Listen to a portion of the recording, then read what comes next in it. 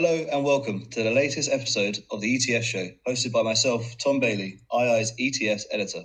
On today's show, we will look at the exchange-traded products that give investors exposure to commodities, be it oil, gold, agriculture, etc. Now, I say exchange-traded products and not ETFs, as not all funds tracking these commodities are technically ETFs, and this will be explained in today's show. So today I'm joined by Nitesh Shah, who is a Director of Commodity Research at WisdomTree in Europe. Thanks for joining us, Nitesh. So it's common for journalists or commentators to refer to all exchange-traded products as ETFs. However, this is not always strictly true, with commodity funds often being ETPs or ETCs. So Nitesh, can you walk us through these various acronyms and what the differences are in relation to commodity investing? Absolutely, yes. It can be very confusing, this acronym jungle that we have.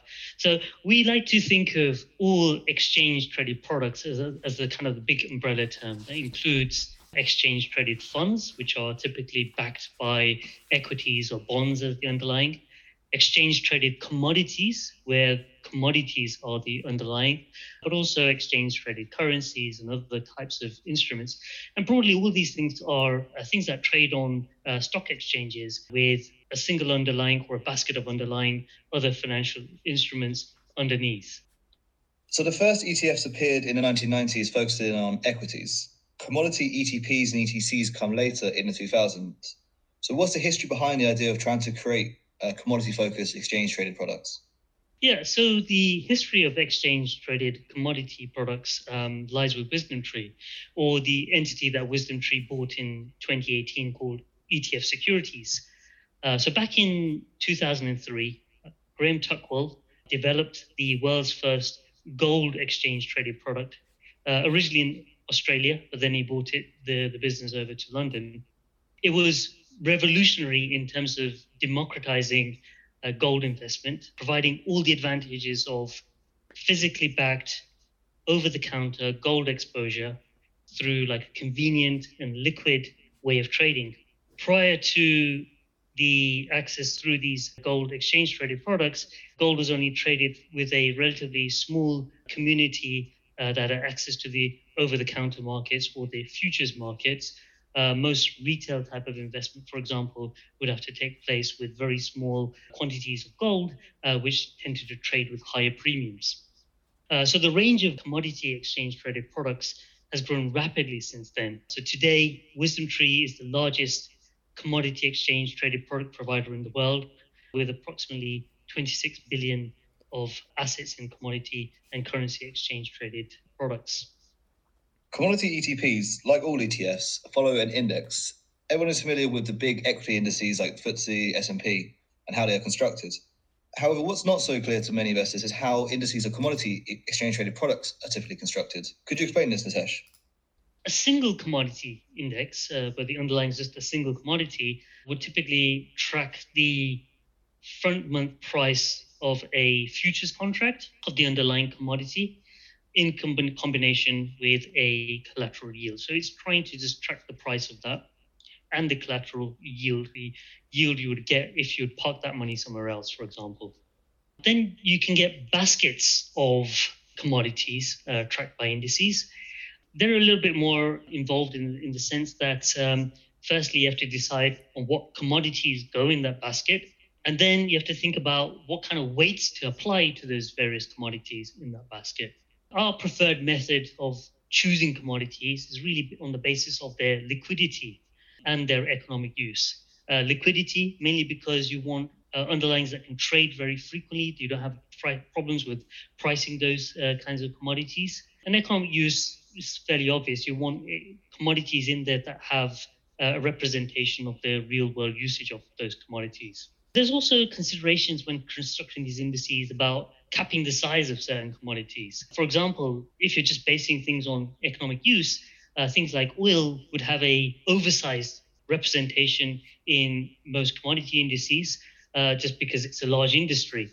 But that would dwarf out other things in the index. And if you want your coffee or your sugar or your gold to have a little bit more representation, then you may want to cap things like oil or the petroleum complex.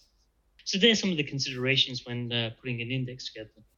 So Nitesh, you mentioned oil there. Oil ETPs use futures contracts to give exposure to the price of oil. This creates several complexities, including the risks associated with contango and backwardation. Could you explain what is meant by these two strange phrases and why investors should care? So that's a great question. So the industry jargon of contango and backwardation, it'd be very useful if I could have a visual in front of me, but I guess we're on audio. So if you were to think about a chart where you would plot on the bottom x-axis the maturity of individual futures contracts, and those futures contracts can, depending on which commodity, can go out quite far, all the way from 1 month of expiry to close to 10 or 20 years out in terms of expiry. And along the y-axis, the vertical axis, you plot the prices of those various contracts. You can get the shape of the futures curve. Now, if that shape of that futures curve is upward sloping, it's called in contango. If the shape of that futures curve is sloping downwards, it's called backwardation. Now, why do contango and backwardation matter? Well, going back to the answer to the previous question, if you have an upward sloping curve, and typically you do have upward sloping curves in commodities because it reflects the fact that a future for delivery in a couple of months' time requires more storage, requires more insurance, and therefore incurs more cost. Typically, if you are invested out in, say, 3 months out into the curve, as time passes by, that position 3 months out in the curve is becoming 2 months out in the curve, and then it becomes 1 month out in the curve. So, with the passage of time. But what happens is, all else being equal, if the price of something started off further out in the curve was higher, as time passes by, it should converge to the price of what was originally the position 1 month out in the curve. So you're getting a roll drag as time passes by in a market of contango. In a market with backwardation, you've got the opposite going on. The price of something 3 months out, as it becomes 2 months out, is actually increasing in price, and you get a roll enhancement. So that's why contango and backwardation are very important, because it's not just the spot price you get on a commodity investment. You also have to incorporate what's going on the roll side, and the shape of contango and backwardation are important for that. So alongside oil, gold is an increasingly popular commodity to track. Some ETPs buy physical gold and some do not. Could you explain how this works? Absolutely. So you're right, gold is extremely popular exchange traded product. It's gone from zero assets under management when we first created in 2003 to close to more than $200 billion of assets under management globally across all products, not just ours. But the vast majority of gold exchange traded products are physically backed. And what that means is that there is gold sitting there in a vault with insurance and all the other costs associated with storing gold, backing that financial instrument. The alternative to doing that is doing something synthetic, and that's what we describe for most of the commodities, that is tracking the futures price of the underlying and engaging in a swap contract with a counterparty, typically a bank, to provide the return on the price of the collateral yield plus the roll yields that I mentioned earlier on of that underlying. But very little of gold investment actually sits in the more synthetic form, mainly because it's very attractive to keep it physically backed in the precious metals world. And that's because the cost of storage and insurance is quite small relative to the price of the underlying gold. That makes it very attractive to actually physically back it. And indeed, investors tend to be attracted to physically backed gold because gold is generally used as a defensive asset. It's often used as something that people put in their portfolios to mitigate worst case outcomes of either economy or geopolitical outcomes. And on that basis, they take comfort in having a physical backing. Is this because of kind of worries about, say, counterparty risk, or is there anything else? Yes, one of the aspects is that it really mitigates any counterparty risk. Having it physically backed in allocated format, especially where each bar is designated to that exchange traded product. We would have on our website a bar list, which is very transparent. Anyone can see what are the specific bars that back the product. That gives a lot more comfort in terms of counterparty risk. Whereas with synthetic products, there are swaps that are with possibly a couple of underlying banks, all of which have very strong credit ratings. By having the physical, you're just that much more safe that there is something backing it. So oil and gold are probably the two most popular commodities to invest in using ETPs. But what other niche commodities can now be tracked with such products?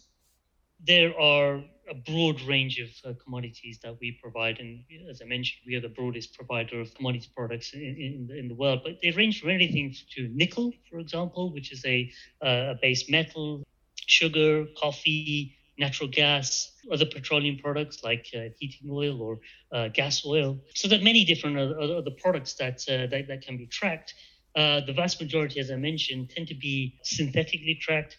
Precious metals range, so gold, silver, platinum, palladium tend to have more of a following as a physically backed. And then there are other versions of these things. So we can provide a short or a leveraged exposure to the underlying as well. So if you want something that provides twice the daily returns on a certain commodity, that can be done through certain instruments. Or if you want the inverse price movement of the commodity on a daily basis, there's also instruments that can do that as well.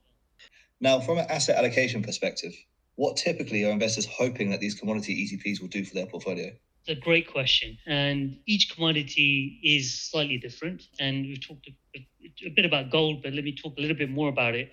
Gold is one of the most unique asset classes. It often acts as a defensive asset, counterbalancing negative trends when in cyclical markets like equities or base metals or oil. So when cyclical markets sell off, usually gold prices appreciate. So that's something quite attractive. But it's not just a doomsday type of asset. It does well in good times as well. For example, when you have elevated inflation, which typically occurs in times of economic strength, it also performs quite well. So this strange, almost duality of its performance makes it a sort of a perfect diversifier to a portfolio. Oil is a more cyclical asset, so it does well in times of economic strength, but also there are considerations around what big oil players are doing. For example, you have the Organization for Petroleum Exporting Countries, OPEC. They have an influence on price depending on what supply strategies they put in. So that's something to consider in an oil market and how people's understanding of geopolitical risks or other risks that influence OPEC, as well as the supply-demand balances of oil matter. But most commodities in general tend to, outside of the precious metals area, tend to be cyclical and tend to be very good inflation hedges.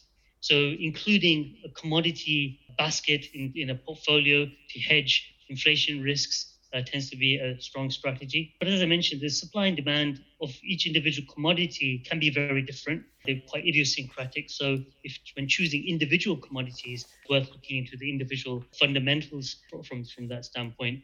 But commodities as a whole act as a very strong diversifier to a portfolio. So what are the new emerging trends in commodity ETPs or ETFs?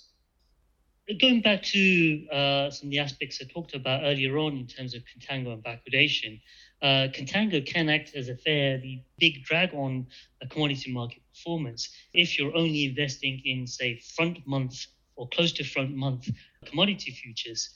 So some of the advancements that have taken place in recent years is optimizing on contango and backwardation. The way to do that is if you've got a curve in contango, which is upward sloping, but it doesn't have the same gradient throughout the whole curve. Sometimes the slope of the curve can be a bit more gentle on parts of the curve. So what to do in markets that are in contango, you find the place with the lowest slope. But markets that are in backwardation, where you've got a roll gain or a roll enhancement, you find the place that has the most negative slope. By positioning on commodities that have these optimized slopes, you can actually really beat the benchmark of a front month product. And in cases, over the past decade or so, in a front month tracking product, you could have almost negative annual gains. But in a product where you're doing this optimization, you convert that something negative into something positive, to the order of around 4%. So it has sort of a powerful impact in terms of enhancing gains there. So investors are increasingly concerned about ESG.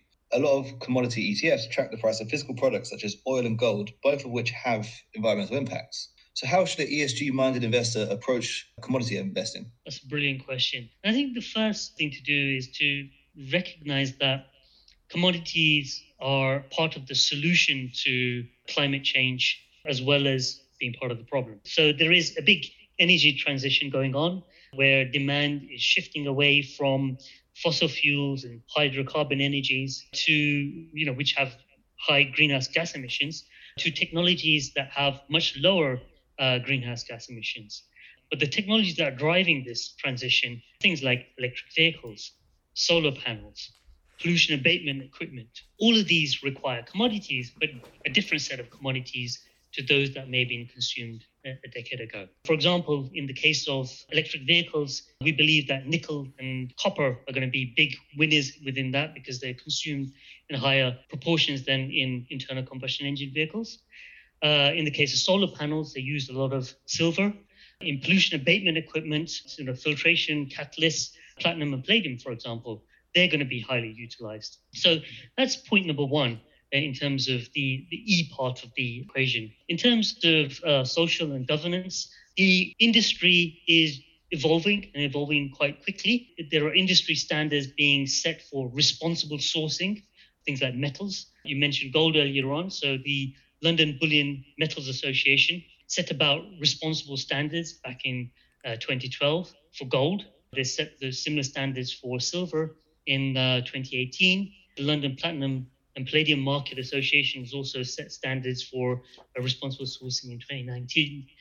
And the London Metals Exchange are putting forward proposals for responsible sourcing as we speak as well.